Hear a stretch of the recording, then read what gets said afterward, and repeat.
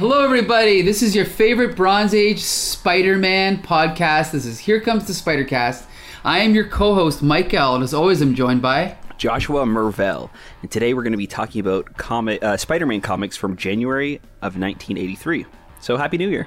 Yes, that's right. So we cover a month of Spider-Man comics every week. And this week we have a special return guest, two special return guests.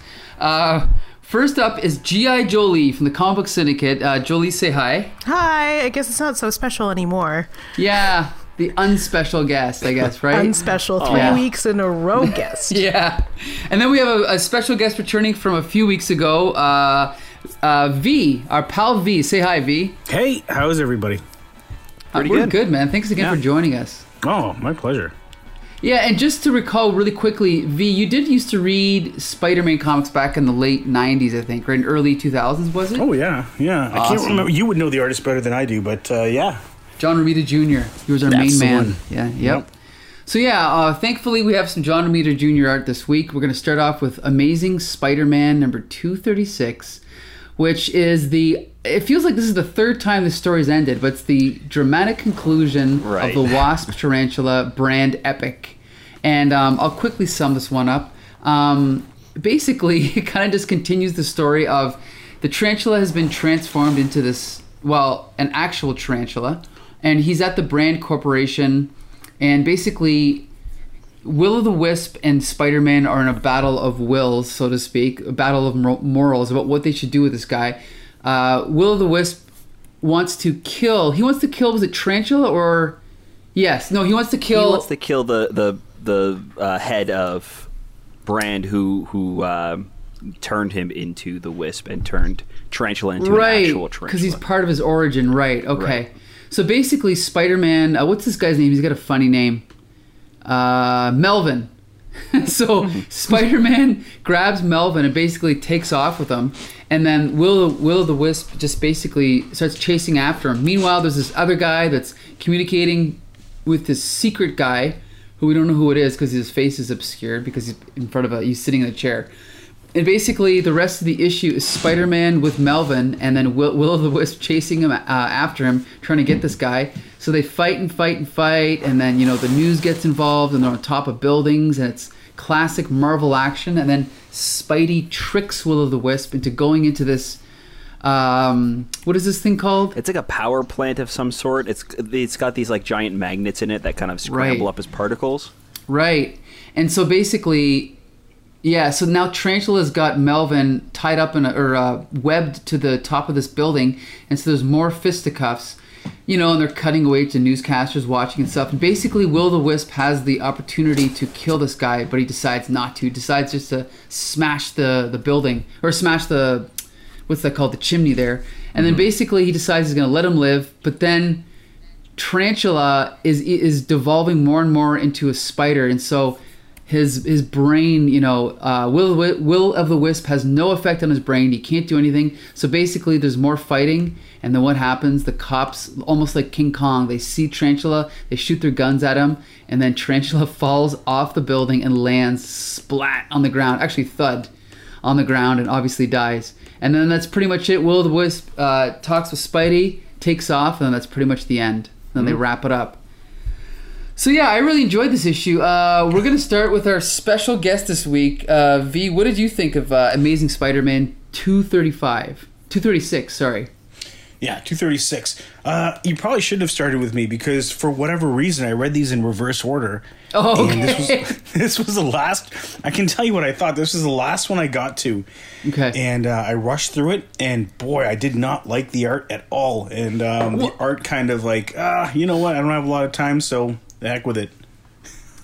Well, what's funny is it's actually your main man, John Romita Jr., who's the penciler. But I will say something that Mike Dell pointed out, that at this point in his career, John Romita Jr. was not doing full pencils. He was only doing layouts. So if you look at the opening splash page of the tarantula coming through the doorway, I love that shot. Like the gigantic hand in the foreground. That's an example of, that's clearly John Romita's work. But I think that because this is inked by Frank Giacoia, who's not been inking Spider-Man lately, I'm only guessing that maybe that's why I didn't like the art, because the inks were a little bit sloppier than usual. Do you think that's what it was? No, it was a little bit of everything. Like, I didn't like the way it was. Yeah, you're right. The way it was penciled. I didn't like the way it was coloring is the same as penciling. Well, no, color is the color, and then pencil is the first stage where you're actually just drawing the figures. Mm-hmm. Inking is the black inks that are outlining that and adding shade and texture. Yeah. And then the color is literally just the color. 3 completely separate steps, yeah. Yeah, but I didn't like the color either. You know what? And I hate to say this, it looked to me like the kind of comic you would get for free at a kid's meal with a Burger King meal. You mean because of the color? Yeah, well, yeah, the color, and it just, I don't know, the art was just kind of, I don't know, it was kind of basic. Everything was so spaced out, like, I don't know. I complain a lot about messy panels, but this one was just, it was like too clean. Interesting. Okay. I mean, now granted, the recolors that are done on a computer could make it look a little bit more like a coloring book. I know what you mean. Yeah, that's a good way to put it. It looks like a coloring book. So, Jolie, what did you think of this issue? Let's start with the art. Yeah, it was good. It's really funny because aside from there being a lot of blank space, I found some of the compositions kind of messy. Yeah. Even though Romita did the layouts, like the one where Will-O-the-Wisp is describing what happened with him and Tarantula falling into the water, I thought was like kind of amateur for a composition. Okay. It was just not well done at all. But I don't think it was aided by this poor coloring job. So it's not the worst. It's not the worst art I've ever seen. I actually like when the colors are flat like this. Okay. But I don't know. I guess it wasn't remarkable. Okay, Josh, what do you think of the art? Yeah, I think that for the most part I liked it. There were some spots where it felt a little bit like jumbled, where I didn't like 100% understand what was going on, or like what the layout of everything was, which is pretty different from what John Romita usually does, Junior. Sure. Yeah. Again, like Jolie said, with the flashback of him kind of saving the tarantula out of the water, or like I guess knocking him out and then pulling him out. There's just, I feel like it just wasn't as strong as previous issues. Although I will say, I think that story-wise, this is the better of the 3. Yeah, I personally had no issue with the story. I thought it was really good. Before we move on to the story, I wanted to point out a couple of really good panels. On digital page 15, the shot at the bottom of the tarantula kind of in front of the guy, I think that is a great shot, personally. I think he's really good at doing monsters like this. Like, he did a really good redesign of Mephisto on Daredevil that I thought was really cool. Mm-hmm. And, I mean, yeah, you could argue, I think if John Romita Jr. has a weakness, it's that one of the things he said is that his style is just inspired by what it takes to hit his deadline. So he's a known professional, like he's never late. So maybe he's figured out ways to cut corners and sort of get things done on time. But I think there's definitely points where, the art stands out. And I definitely don't think it's any worse than the last run of issues, although it is technically Frank Giacoia did ink the last issue, so I didn't really notice a difference there. But because the last issue V reviewed, it was a different inker. Maybe that's why the art doesn't look as good to him. Yeah. So yeah, let's talk about the story. I thought it was really good. Josh, you thought it was good. V, what did you think of the script? Yeah, I'm sorry. This is the one I kind of had no time to read, so I did not. Okay. That's fair.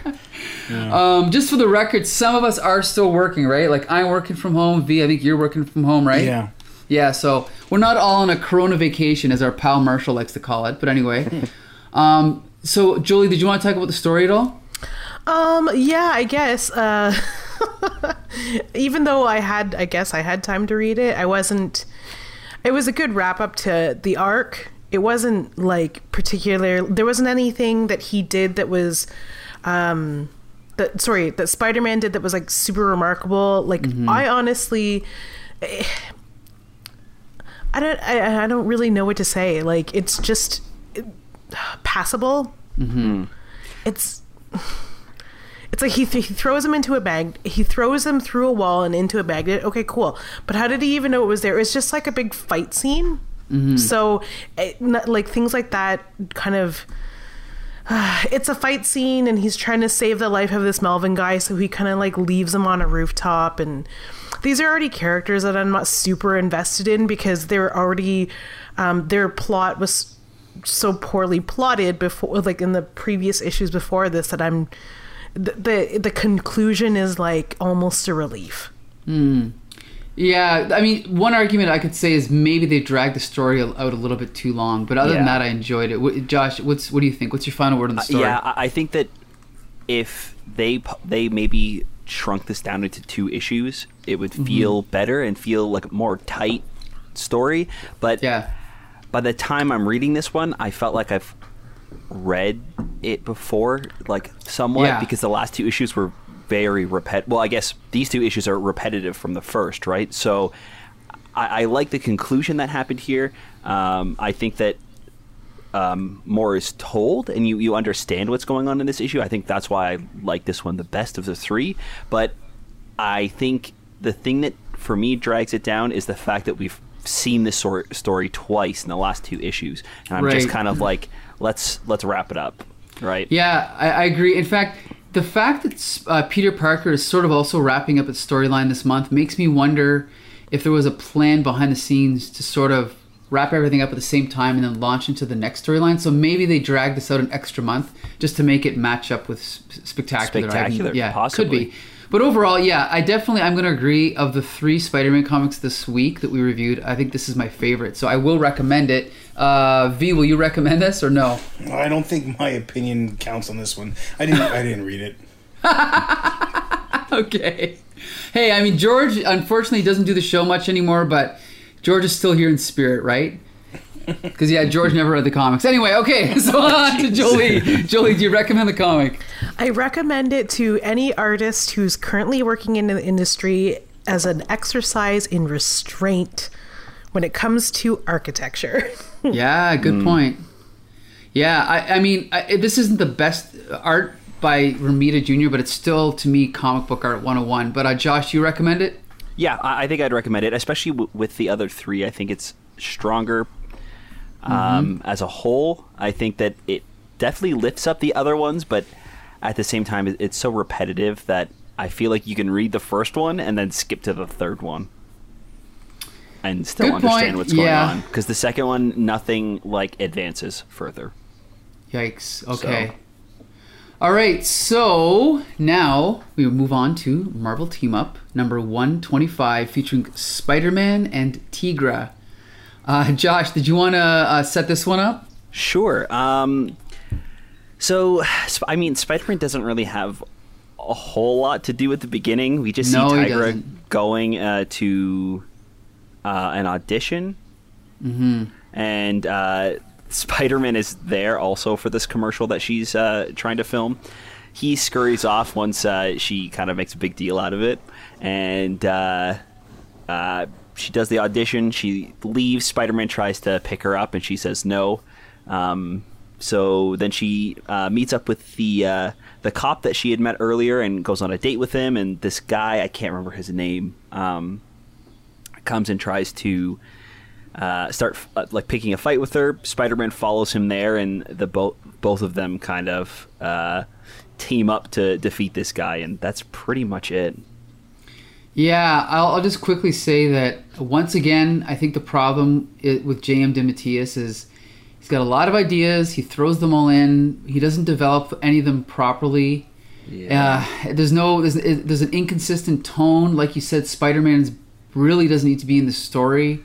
And he's kind of like shown as like a ladies' man too. Like he's kind of like, Beans, I'm not going to get the money from that gig, but at least I got to see Tigra again. Dang, she's smoking. Yeah. And then later on, he like asks her out and strikes out, and then like he follows the guy to the date, and like it just feels like Spider-Man just keeps showing up to pick up Tigra, and it doesn't work.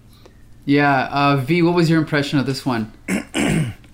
Actually, yeah, you're right. There were a couple issues with the story, but I liked it. I felt like I was always guessing because I've never seen Tigra before. So her first splash on the first page, I enjoyed it. I'm like, who is this? I like the art. The part where I've always understood Spider-Man, like if something's coming at him, if there's an impending danger, he gets his spidey sense. But right. It was kind of out of the blue, like, hey, what's that guy doing? My spidey sense is tingling. He's going to do something bad soon. And then he just follows him. So there's a little plot line hole there. But I don't know. I kind of liked it. And him being a ladies' man, yeah, he strikes out. So not too much of a ladies' man. True. That's true. Yeah. Yeah. And he tries again, like even in the midst of the fight he's trying to get with her, and it still doesn't work. And he ends up being a bother to her. I don't know. I actually like this story. Okay, so you know what's funny? Before we move forward, I just want to say I just realized there's a backup story with Doctor Strange and Scarlet Witch, which I did not read. Did anyone else read it? Loved it. Oh my god, I didn't even know it was here. I really liked it. I was gonna say, like, I enjoyed that better than the Spider-Man Tigra story. Okay, we'll get to that in a minute. Jolie, first, what's your impression of the first story? It was god awful. It was like one of the worst things I've ever read. A woman with no agency, like written by men, obviously. So it's. I'm sorry. Do we swear on this podcast? I can't remember. Well, I just have to mark it as explicit if you do. Okay. Anyway. Well, it's terrible. Even she is trying to navigate this world of like superheroism, and it's between like dates.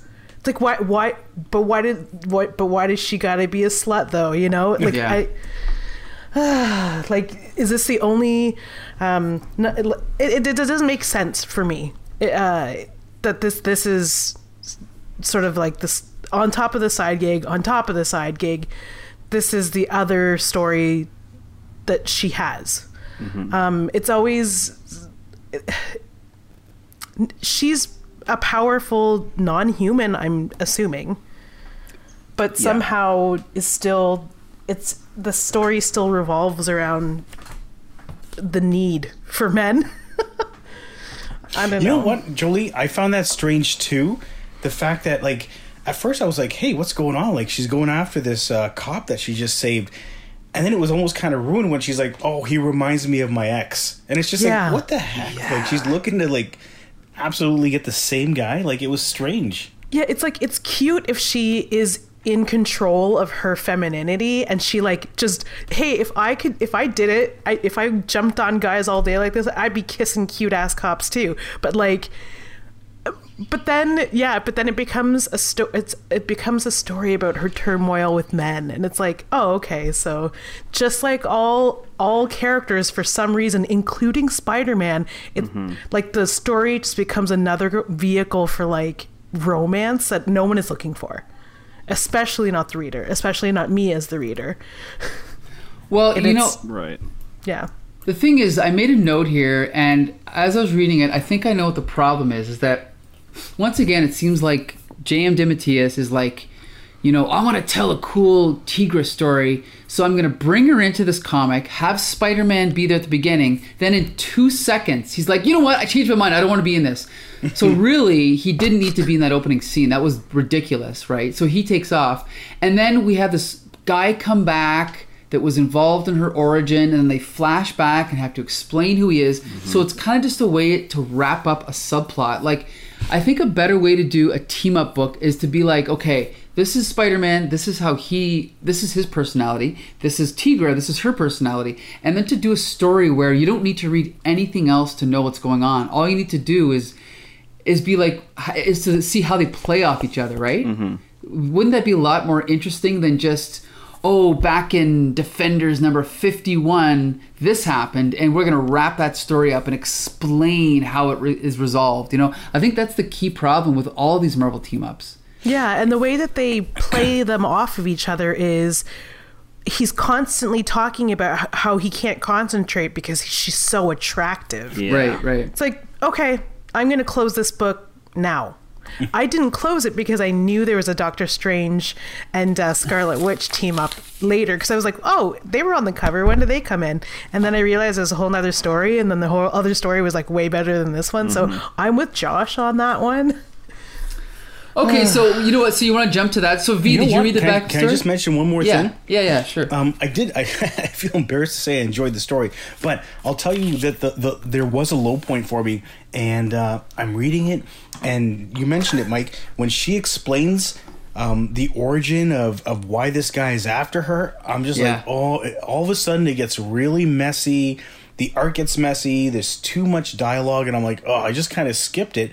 And then when you turn to the very next page, boom, in comes Spider-Man, and he's like, this vengeance from beyond the grave routine is so played out, it's not even funny. Yes. And it's like a disclaimer. It's like, right. I'm not sexist, but, and then you say a sexist thing. Right, this right, is the good same point. thing, except done in reverse. Like, yeah. That was the low point for this story for me. Yeah, that's a good point. Again, the only good thing I could say about it, and I didn't hate it. I don't hate any of these Marvel team-ups. At least it's a comic book. Like Jolie said a few weeks ago, it looks like a comic book. It reads like a comic book, so I can enjoy it on that level. But it's just not great. You know, there's nothing, and the way that Tigra is portrayed is offensive. Obviously, like we said earlier, like Jolie said. So yeah, definitely not. Again, I would read it again just because it feels like a Spider-Man comic book, but other than that, I can't really recommend this story. See, I don't even think I would read it again because it's not, like, for me, if the story's not good and it doesn't work as a whole, then it's not going to be something that I go back and read again. Like, just because there's art on the page and there's bubbles doesn't, like, just because it's a comic book, it does not mean that I want to read it. Well, let me clarify what I mean. Like, yeah, when I say it's a comic book, I mean, like, it's a comic book the way that 99% of current Marvel and DC comics are not comics, in that there's storyboards for a movie. And this, at least, because I do like the art, you know? Like, sure. At least it feels like a Spider-Man comic. And J.M. DeMatteis is a decent writer, so some of the dialogue is good. It's just that the story is just all over the place. It's like he just doesn't know what he wants to do. Yeah. So, yeah. I guess for me, it's just like all I've gotten out of the comic. Like I feel like I'm not going to get anything else out of this. Yeah. So like for me, it's not something that I would probably ever read again. Yeah, I probably won't read it either, but let's actually jump to the next story because, like I said, I did not read this one, but Josh, you did, right? Yes, I did. So what happens in this backup story? So we start off the backup story with this movie set. And this director found this like old book from this weird library he found, and he used one of the like spells in that book for the movie. So this woman is playing this witch. She says this spell, and it summons this demon from another dimension. And Scarlet Witch is walking by as he burst out of the building, so she's kind of there. Again, we get another classic water tower being destroyed to fight the villain. Yeah. I feel like we could play a drinking game with that, where we just pick random comics, and then every time there's a water tower, we take a drink because it just happens so much. Good idea. But she saves this man who's running away from the danger, and it turns out to be Wong. So the two of them head to the Sanctum Sanctorum, meet up with Doctor Strange, and the two of them figure out a way to stop this guy. Doctor Strange kind of like goes up to him, and he uses the Eye of Agamotto to understand what the demon is saying, and the demon is just scared and wants to go home. So he ends up opening up a portal and sending him back home, and then the issue's done. It's really fun. So you said you... Yeah, so you like... Oh, so this is... Just so everyone knows, it's actually a different writer. It's Joe Duffy, who's on my Facebook friend list, and who is the writer of Star Wars, one of the main writers of the Marvel Star Wars. Okay. That's what she's most famous for. Yeah, so you thought this was better than the main story? Yes, I think so. For me, it definitely was. And V, did you read this one? No, you know what? I was clicking ahead. I got kind of confused, so I thought my computer glitched or something. Okay, yeah. Okay. Yeah. I didn't even get that far. I just stopped reading when the first story ended. I just didn't know. Even though they're on the cover, I didn't even notice they were on the cover. But yeah, so I didn't read it. So, Julie, what did you think of the story? I loved it. It's so cute. It also doesn't help that I'm totally immersed in a show called Magicians right now. So just like a lot of it is the same. It's the same type of magic that's used in that show that Doctor Strange uses, and that's kind of like really where I wanted Harry Potter to go, but they didn't. So I'm really digging the story. As always, you should never just open a book from a random junk shop and start reading the Latin out of it, because there is a pentacle on the front and all kinds of like incantations. You didn't think something weird was gonna happen, like the Goliath was gonna just magically appear and start destroying everything. So strange. And that's what I'm saying. Like, this is just, it's like ABC, totally fun. Yeah. And like it's like really cool. Like, the other stories that we've been reading for Marvel Team Up aren't as succinct as this one. It doesn't have to be like crazy. There's so much explaining that for some reason gets done on origins or backstories, but there's like one part where Scarlet Witch is like, "Oh, Doc, I didn't know you could fly." He's like, "I can't, but my cloak can," and that's it. They don't dwell on it. Right. They don't do 5 panels on the origin of the cloak of levitation. It's just, yeah. Right. And I mean, I'm a sucker for magic too, so the fact that these two are teaming up to kind of, and it just turns out that the Beast is confused and scared, is the sweetest thing ever. And I really like it because it shows that kind of like other side of Doctor Strange. Or I mean, I guess even like Marvel Comics in general, like Doctor Strange always has like a different way of looking at things, even down to the like slow moments of this like short little story. Like Scarlet Witch is panicked. This demon's wreaking havoc, and he's just like, "Okay, calm down. We have some time. Wong, do you want to make us some tea?" And they sit down and they literally just chat about what's going on. And he kind of goes, "Okay, can you describe it?" "Sure. Okay. Yeah. You know what? I think it's got to be this. I know what I got to do." So they walk out and like they don't even really fight it. They kind of just like slow him down enough so Doctor Strange can go talk to him, and then that's it. They send him home. It's so great. And like every good doctor, once he's identified the problem, he goes into the back of his office to research how to take care of it. Like the surgeon has not the surgeon minutia has not left his routine. It's so cute. I love it. Yeah. But anyway, yeah.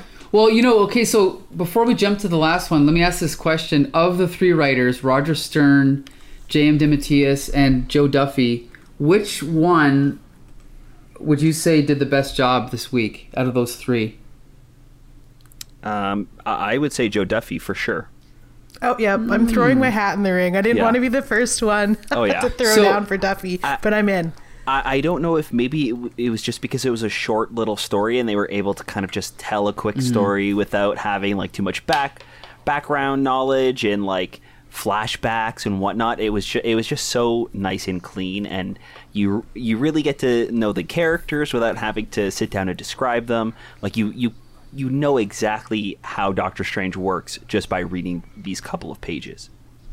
It's great. And Scarlet Witch is a really fun hero, like an in-hero for this issue too. So yeah, this was fun. So would you go on to read other Joe Duffy comics? Yeah. Not necessarily, but I think that I would be more likely to, like, if I was like, if I was like just going through random issues and I saw his name, I'd probably check it out, especially if he is writing other Doctor Strange or Scarlet Witch stories. I enjoyed this one enough that I would want to check that out. She's actually a woman, Joe Duffy. Oh, sorry. Yeah, it's J.O. Joe Duffy, yep. Okay. So, didn't know that. Yeah, I didn't know. All right, so definitely the backup was probably better, because I didn't read it and V didn't read it, but I'm going to assume you guys are right and say it's better than the main story, so... But we still, we don't recommend the first one, but we can recommend the backup story for sure. Yeah. So now we can jump to Peter Parker, the Spectacular Spider-Man 74. Jolie, do you want to set this one up? So this is the stunning conclusion of Deborah Whitman, the Deborah Whitman arc called Fantasia. Pretty much, I don't even know. I honestly, I don't know why these two, the owl is still fighting with somebody, but Spider-Man opts to duck out of that because Deborah and her mental health are more important. So he's going to figure out a way for her to seem to get better. But because it's written by somebody and the writer doesn't care about Deborah Whitman, it cuts to like Doc Ock and Kingpin kind of cutting a deal with each other to work together. And things kind of go awry. I don't know why. I don't get why. Maybe they just don't like each other, but like Kingpin throws Doc Ock out a window. No, maybe Doc Ock leaves. I honestly don't know. They don't get down with each other. Okay, let's just say this is probably the messiest conclusion I've ever read. There's so much junk happening that it's so hard to summarize because there's so much plot, subplot. There's just like it's like reading 3 subplots with no overarching plot. I'll just say, without getting to the other parts of the story, the climax with Deborah Whitman is the worst story I think we've read so far. This is awful. Yeah. So in the interest of cleaning up the Deborah Whitman subplot, he's told by her therapist that he should maybe speak to Biff, who, as we all know, went to high school with Spider-Man. Well, actually, he pretty much says to the therapist, "I'm not helping you. Forget about it. I'll do this on my own." And he goes and talks to the professor, who then the professor says, "Talk to Biff." So, like, Spider-Man, Peter Parker's pretty much like, "I'm gonna do this myself. I'm not gonna try to scare her," which does seem insane. Like, well, clearly this guy's not a psychologist, right? No, and like, I just absolutely hate that they took this character that was not written well and was written so inconsistently and said, okay, let's just give her schizophrenia. Let's give her some mental issues to write her out of the story. Like, they did not like talk about this at all until these last 2 issues. It had nothing to do with her character, and I thought that maybe they were just like saying, oh, people think that she's crazy because why would Peter Parker be Spider-Man? But no, in this issue, Peter has a line where he talks about the fact that maybe she does believe that I'm Spider-Man, or maybe this is her going back into another like mental fit or something like that. It's just like, are you kidding me? And then later on, we realize that she's schizophrenic because she was abused by her husband and she's married. That's like they just like really push her out. They're like, okay, we don't want to deal with this character anymore. She has an abusive husband who she's still married to. So she's got to go back to the Midwest. See ya. Here's the train. Bye bye. Go on, go get out of here, Dev. It's like, are you kidding me? Like, and it was way too clean. Yeah. V, what did you think, man? Yeah, there was a lot going on. At first, I was kind of intrigued. Like, who is this girl? Like, what's going? Because I haven't read the previous issues, so yeah, what's going on here? Like, you know, how did he mess her up? How come she thinks Peter Parker's Spider-Man? How did she find out? But then so much stuff happens. All of a sudden, now there's the Doc Ock battle that's going on with the owl, and I got to figure out what's going on here, and then Peter Parker goes back to high school. He's talking to Biff, and I'm like, well, didn't Biff bully him? Like, wouldn't Biff hit him, or like, you know, like get out of here? Like, it just didn't make a lot of that didn't make a lot of sense. And again, so much going on, it was hard to keep track. And then what's her name shows up too, right? Black Widow, Black Cat. Yeah. And that seems to be like, at first I'm like, oh, okay, there she is. This will, you know, turn into something. And at the end, it's like, oh my gosh, you're still alive. Like, it gets even more convoluted, right? Like. Yeah, you know what? A lot. This issue.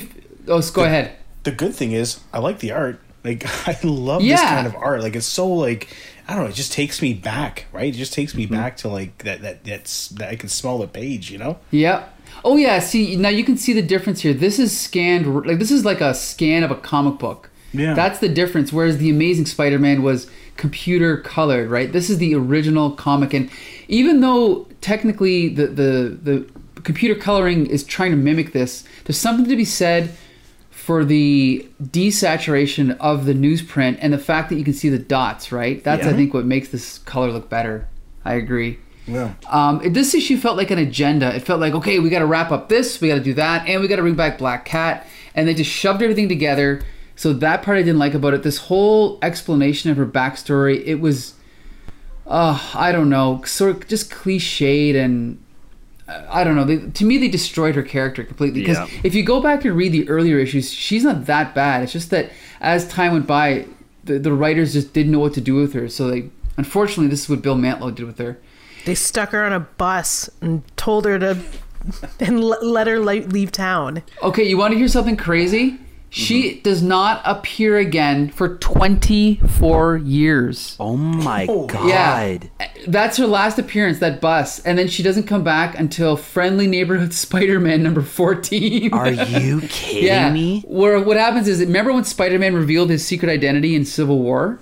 Right. What happens is she writes a book talking about how Spider-Man ruined her life.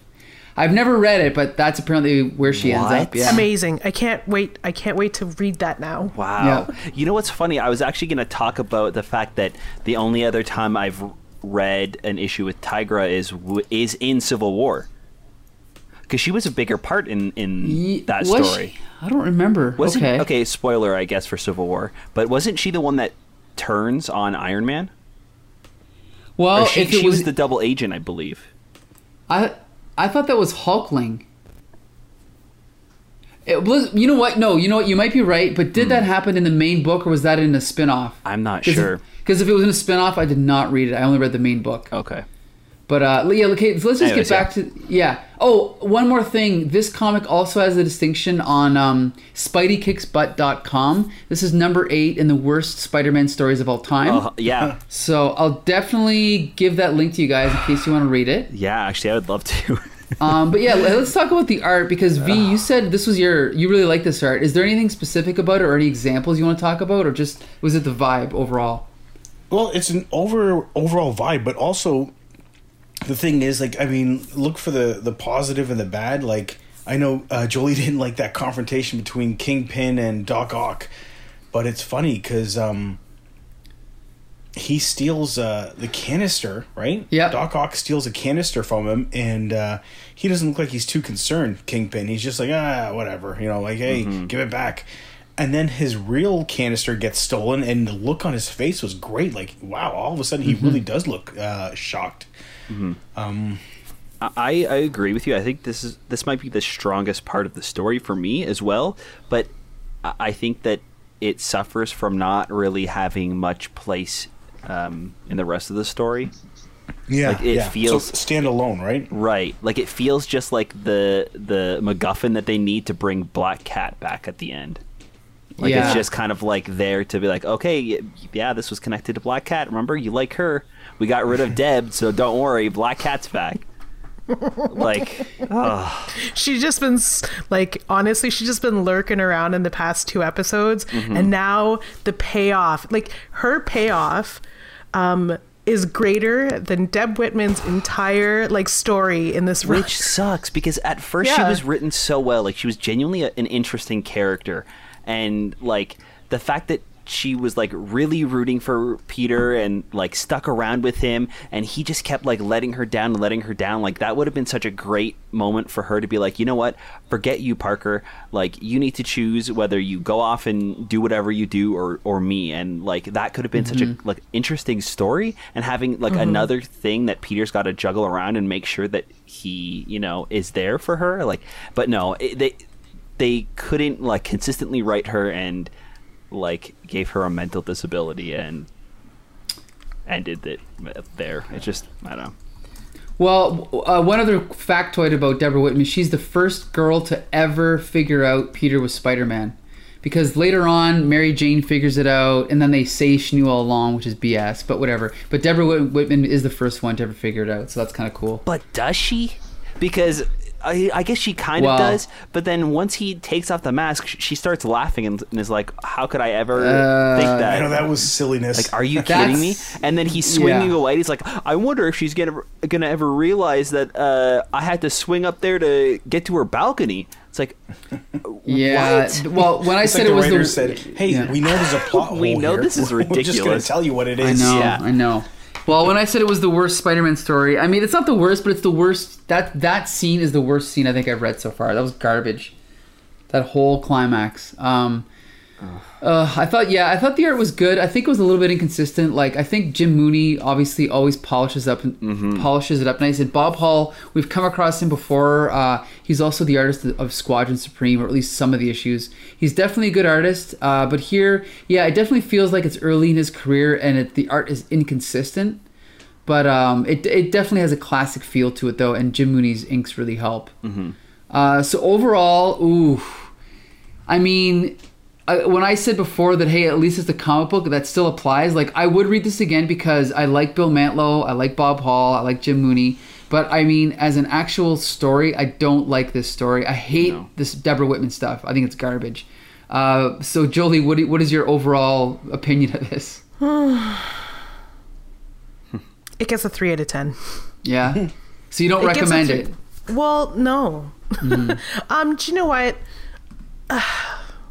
No, I don't even want to recommend it for the brief backstory that Deborah did get. That's the only thing that I was interested in. But even then, it was just like garbage. It's like, oh, she's a battered woman. We're doing nothing to help this woman. Her character, her plot, nothing. But anyway, I could just hear Josh melt. Oh my god, I hate it so much. Like, there's so much. There's so many other things they could have done with this character. Why not like give her the satisfaction of being right? Like, you know what? Yeah, you lied to me all these years. I can't do this anymore. Like, I've been in abusive relationships, but that's nothing to what you've put me through. And have her leave on her own terms. Like, you still write her out and she's gone, but, like, at least you don't, like, just diminish this character to, like, an abused, like, wife that has, like, no actual story. Like, it just... Right. Like, if you were to summarize her entire arc, like, what would you even say? Like, she's pushed around by Peter and finally leaves and, like, gets out of his life once she realizes that he's also abusing her like her husband is. Like, what else is there, like, besides that? It's just, oh, man. I forgot to mention the sort of new subplot reveal of Biff. I thought that was ridiculous. Yeah. I don't know. That whole thing, like, just came out of nowhere. And again, I like Bill Mantlo, but that was really bad. What was the side plot? I was so angry. Did I miss something important? Well, because this is a new revelation. The fact that Deborah Whitman was married is a new revelation. Then the fact that Biff and her knew each other in college, that's new. And then, he breaks through the door and the husband's beating her, and it just, that whole thing was just ridiculous. Also, aren't they in college now? Yeah, I don't know how many times they've been in college. Yeah, you're right. I don't know. Sure. And then, weren't they also dating? I don't remember them breaking up.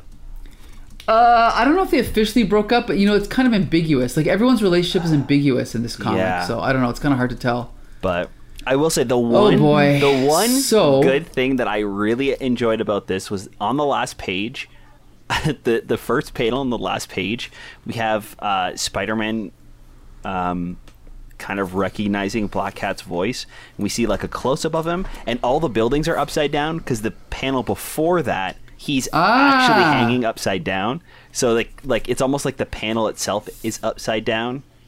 Good from eye. What it would normally be. Yeah, so I really enjoyed that.